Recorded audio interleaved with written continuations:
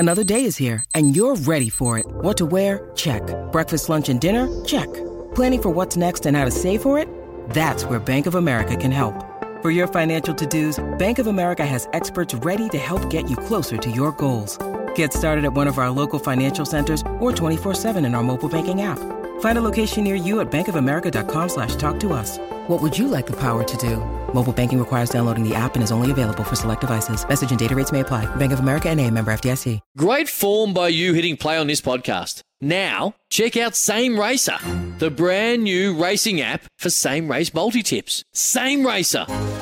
Download from the App Store and Google Play. Powered by Bluebet. Gamble responsibly. Call 1-800-858-858. So nice to have you with us on this Wednesday night. Sports Day, Mark Reddings and Paul Heath. It is time for an Aussie interview. It's important to buy Australian right now. And Michael Lamonato, Formula One journalist who covers this wonderful sport from most parts of the world. He joins us for a chat now. Michael, thanks for your time tonight.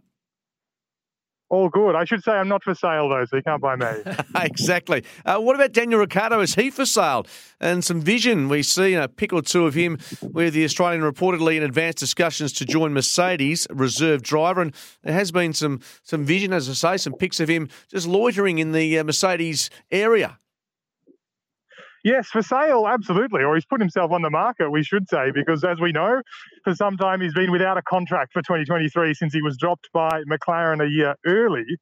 The rumour was a month or so ago when he announced his departure from McLaren that he might seek a reserve driver role with Mercedes. Now, that's a pretty last roll of the dice kind of move, and it does seem like he's prepared to make that last roll of the dice because the rumours are he will be there on a third driver contract. Nothing confirmed yet. It's still some way to go. But that would presumably place him in a position to, this is the plan anyway, potentially replace Lewis Hamilton if he were to retire at the end of his contract at the end of next season. But obviously a massive if, because Hamilton has already signalled a couple of times that he does intend to continue. He wants to at least win his 8th world title.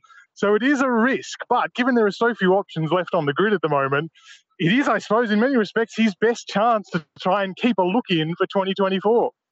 So, as you say, it is probably his best chance of keeping a look in, but it's not the agreed-upon normal way, is it? He would be vying for one of those 3 seats that we think are available rather than this reserve drive sort of setup that he might be going for? Yeah, that's right. It is pretty unusual for a driver of someone of Daniel Ricciardo's ability to be taking up a reserve driver role. He's an 8-time Grand Prix winner. He's been racing for a decade. That does kind of illustrate, well, a couple of things. One is that the driver market is really tight at the moment. There are not so many options. The best would have been Alpine, but it seems like Alpine doesn't want to take him back after he walked out on them at the end of 2020. Or you just go out of the sport altogether. Now, he said he's really eager to continue his career in Formula One. He's still got business to pursue.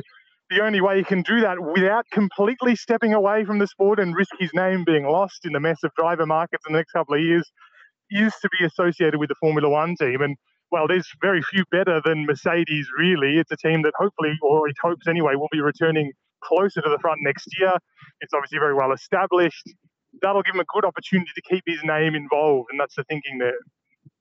And is it ironic that he would end up in a role that Piastri has at the moment? I know he's going to move on to a different one, but yeah, is that ironic? I guess there is a certain amount of irony there, isn't there? That the new guy is finally getting his shot in at Formula One and the older guy is moving back into a reserve role. It is an interesting position, and it is a real sliding doors moment for Australia, isn't it? It feels like it's so difficult for us to get more than one driver on the grid.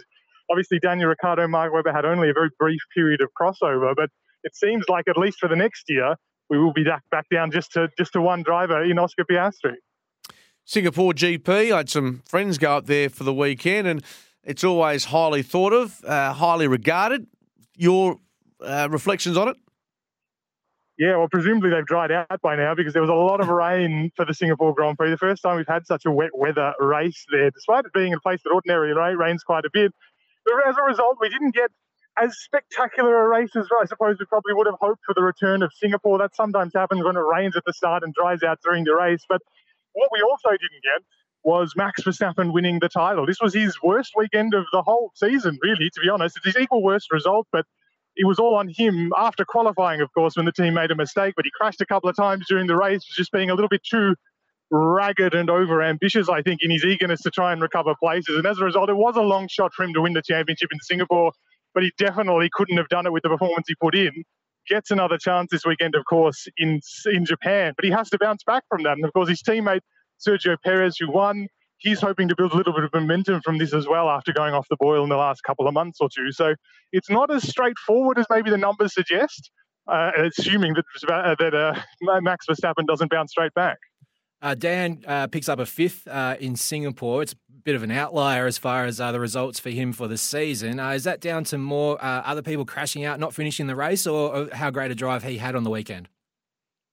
He had a very solid drive, but the massive gain he made, more than 10 places, was down to just a great strategy call by him and the team, which was not to switch immediately to the dry tyres as the track was drying. It meant that everyone else who switched to the dry tyres, they were going a little bit slower in the immediate aftermath. And then, of course, Yuki Tsunoda crashed, caused the safety car, and they got a really cheap stop. But it was a pretty solid drive from him at a track that shouldn't have suited the McLaren. It ended up working out quite well for them because Alpine, both drivers retired from the race with engine problems, which meant they were able to gain some good points on them. But it was a strong drive. He sort of described afterwards he felt a bit sad that this was a good drive for him to finish fifth. It's sort of below his historical standards, isn't it? But it does kind of illustrate the problems he's had with that car. But it was a strong result that hopefully he can build on this weekend. And when it comes to 2023, how regulation is it that only 3 of the 20 spots on the grid remain unconfirmed?